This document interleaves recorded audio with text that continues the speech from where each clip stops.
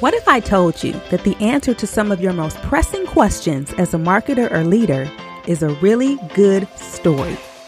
My name is Cheryl Parker, and after spending over a decade bringing stories to life as a speaker, writer, and corporate marketer, I'm here to show you the easy way to create your own stories that connect, break through the clutter, and bring in cold, hard cash.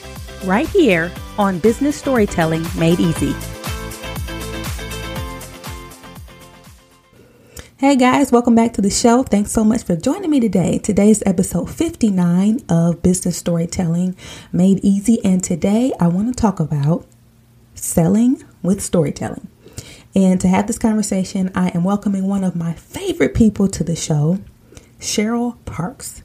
I had the pleasure of meeting Cheryl through Liz J. Simpson's program, and I'm so glad that I did because Cheryl is just, listen, she's like a light in this world, and every time I leave her presence, I'm like that much more inspired. So I'm so excited to share her with you guys today.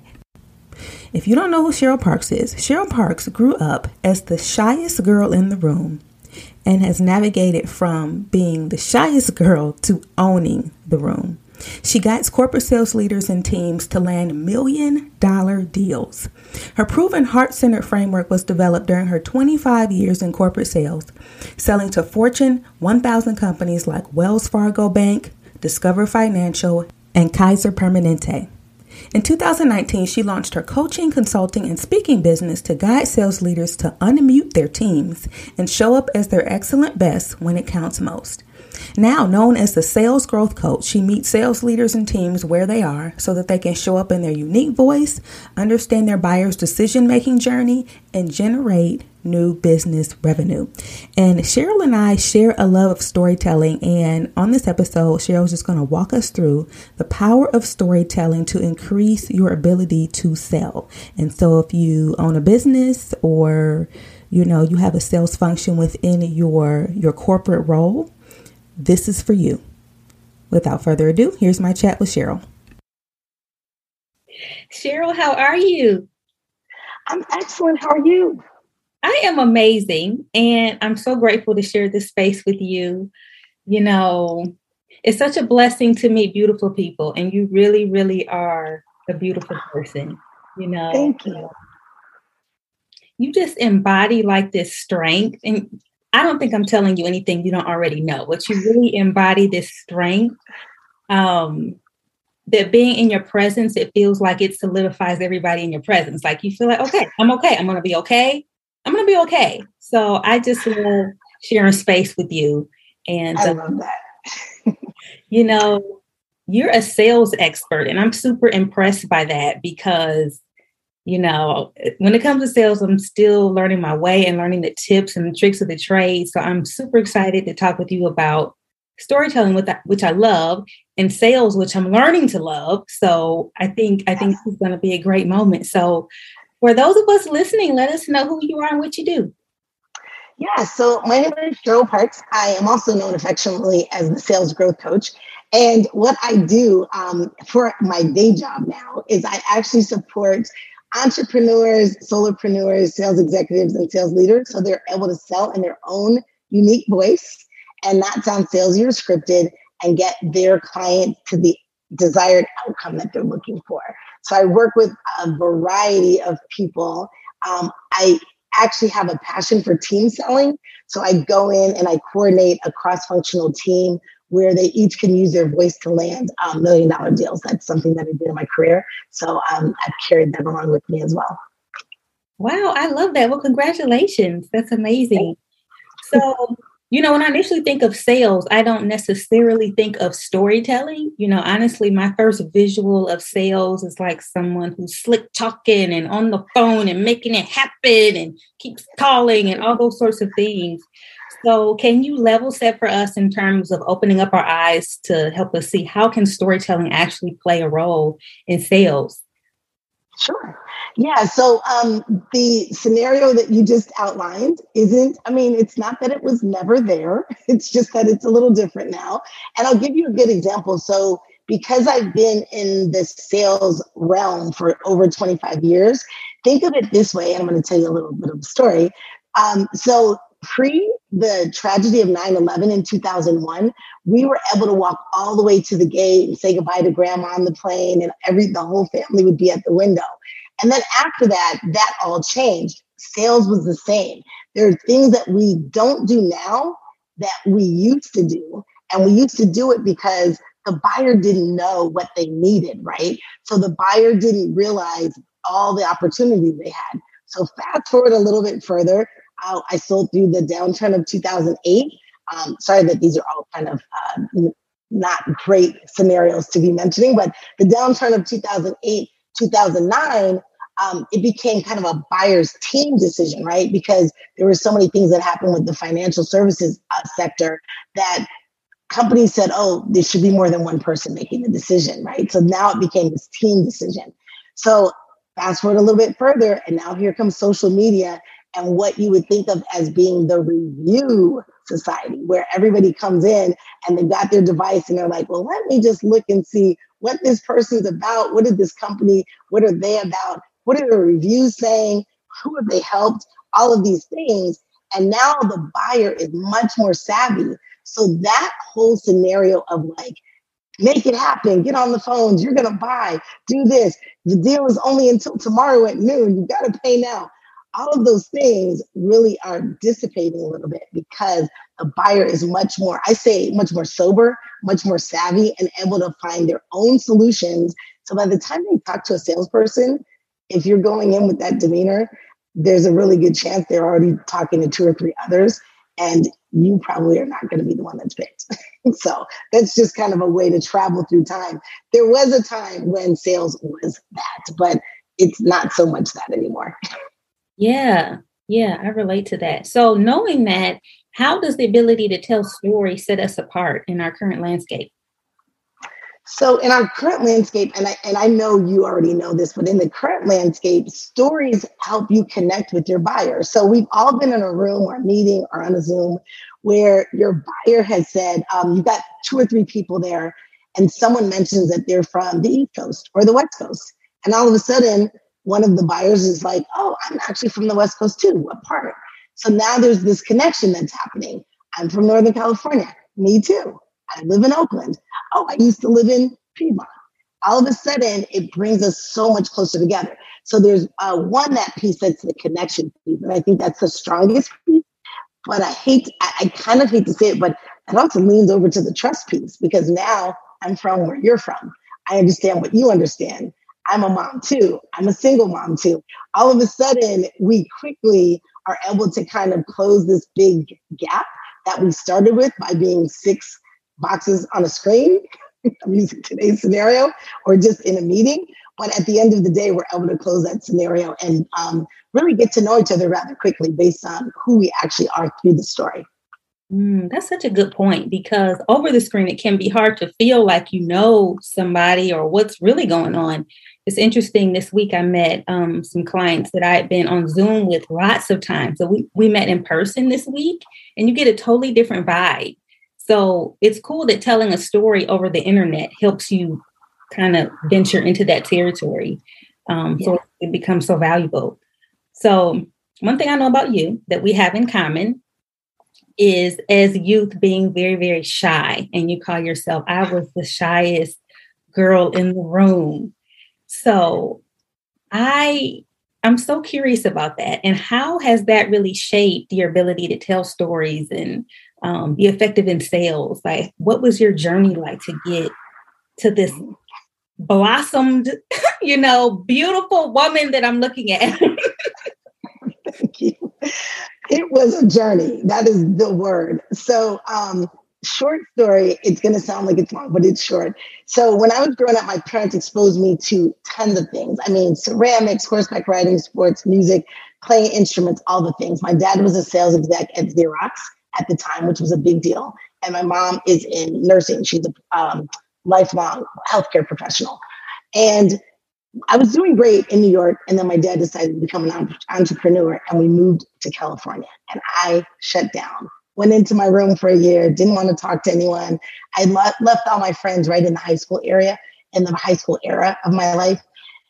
And I don't know what happened, but I was shrinking and shrinking, and I became kind of just the observer always. So to get to the point about how it impacted my life in sales, which was a decision, when I made the decision to step up and find my voice, I had become for easily almost a decade a professional observer.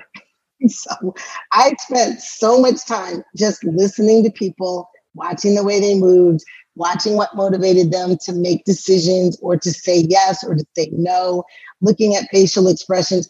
I was so quiet. That was my job, basically, was just understanding. And I started to like hearing people's stories. And I realized that was what motivates them to make decisions, is really their story, not so much buy this, do this. You need to have this now. So fast forward, I made a decision. I stepped my way through mindset challenges and issues and self-limiting beliefs by doing lots and lots and lots of things that I teach people about now. And as I went through the entire scenario, I just ended up being the person that I would tell myself, act like the person you want to be. And I stepped into that role for myself, and I've become that person. So if I give one nugget here, if you want to do something, act like the person that you want to be while you're doing it.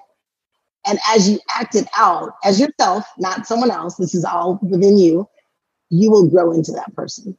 Yeah. Yeah, I love that. We have this saying around here that good story listening comes before good storytelling. And I'm thinking about, how you said, I observed, I looked at what people were doing, what motivated them, et cetera. And because you had that intel, it helped you know how to tell the right story or make the right comment or build that connection. And I think it's just beautiful to think how we all have different personalities and there's ways to leverage all of them to be effective at sales and storytelling, right? You don't have to be the biggest, loudest voice in the room. Sometimes your strength is, I know how to sit back, observe, and really see what's going on with you and then meet you there, That is ultimately the secret sauce for me. There are a lot, like you said, there are lots of ways to come at it, but the secret sauce for me is to really understand what's going on in the room and understand just who people are, what they're interested in, and then click in. And of course, being vulnerable myself and offering up things that I did or, mistakes that I've made and really just letting them know who I am as well. It's not so much about just, standing and watching. You want to make sure you actually get in there and you're part of the connection as well. So that's something I had to teach myself, is that you can listen to someone else's story for a very long time, but if you don't inject part of who you are, you're not being true to the relationship. So that is something that sits in my mind. I have to remind myself, like, you need to talk. You need to say where the connection is or not. So wow, that is so good. And it makes me think about just the term sales relationship, that it should be a relationship where we're both kind of giving. I shouldn't expect you to give and I don't give anything, and by the giving, it creates the connection. So, you're giving me so much good stuff to think about. So I know in all your years of experience with sales, I know you have some sales stories, some things that, have worked really well for you. So what would you say is your favorite sales story of all time, whether you won or lost the business? Oh gosh, my favorite sales story of all time was my first $1 million sale as a consultant, which was 10 years before I launched my business. But it was working with a company that I had left, and they were working on a deal with Discover Financial. And I happened to know even back then that team selling was much more highly effective than one person just learning everything and, kind of spitting it back to the client. So at the end of the day, I had 30 days to get this team together. And it was a cross-functional team, CFO, CEO, operations manager, customer service manager, et cetera. And I said on the first day we met, everyone jump in the pool, just get up, introduce yourself, tell what you do and how you can help Discover Financial get to their goal. And Kelly, I kid you not, if you know the movie The Bad News Bears, that it was their first practice. And I was like, oh my gosh, this is not going to work. So I quickly said, you have to meet them where they are and you have to make this a game. So I was doing kind of gamification way back then. And I said, okay, so everybody gets like a lifeline. If you don't know the answer, toss it to someone else. 50-50, right? Okay, if you don't know the answer, it's 50-50. Pick one or the other and go with it and then support what you're saying. So I was teaching them how to sell without talking to them about the components of sales. And I also did a campaign within that company that was Be Your Excellent Best on that day, not the day before, not the day after, but on the day the client was coming in. And to finish the story, that particular opportunity we won. And I ended up at the beginning of the front of the room. And by the end of the meeting, I was sitting somewhere in the back. There had to have been 14 or 15 people. So 6 or 7 from Discover, 6 or 7 from the company. And we sold that business on videography, which was, we didn't have anything set up, but we had done a video that showed what it would look like. And we taped off the floor to show them where their program would live. And we, got together during the lunch and, CFO sat with CFO and all of the things, and it worked and it landed. And that was a deal where they were actually distributing the gift card for Discover Financial. So if you have a Discover card, you can use your points to either get gift cards or to donate. They were actually distributing live gift cards for the clients in the millions. So it was good. That's my favorite win. It ought to be your favorite win. It's my favorite win listening to it when you said your first $1 million sale. I mean, I'm here for the million and I'm here for the first of many. I love everything about that. Yes. When you think about, like, based on the objectives of marketing versus sales, how deep do you go with your storytelling when it comes to sales? So, I was thinking about this question this morning, and for me, you have to read your audience. Like, I can tell you, I have been in a room with a manager, and this was in my early days of selling where there were, 12 or 15 salespeople. And I will never forget this manager talking to us about swimming with the dolphins. And Kelly, I mean to tell you, I think that story went on for an hour and 15 minutes where there was no interaction. He did not ask anyone a question. I, to this moment, don't know what the point of the story was. All I know is we sat there like deer in headlights thinking, I have so much work to do, and he's still talking. And as they say in the South, bless his heart, I don't know. But I remember the story was about swimming with the dolphins. I don't know what the point was. So you need to read the room. You can go super deep in storytelling to support what you're doing, to support your business, and to support the company you're selling for. But if you notice that maybe the person is more focused on data or more focused on, other things, you have to pivot. You need to pay attention and see if people are actually connecting into your story. That's the purpose of the story, is the connection. It's not just to tell your story. Yeah, for sure. You make such a good point. I have presented before an audience just recently, and they were very fact-based, scientists, engineers, and what I found was you can tell that story, but you better land hard on that fact, on that stat, and it better be clear to everybody what the connection was. You better not be talking about goldfish and carrying on, without really landing hard. So that makes such a big difference. Yeah. Know your audience 100%. That's what marketers do so well, right? When it works, it's like they get the emotional connection with their audience through the story.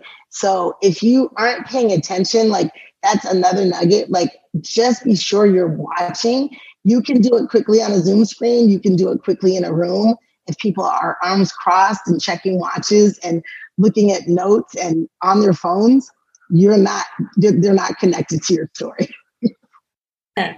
Oh, that's the truth. Yeah. And knowing how to, if you see that, wrap it up. Wrap it up.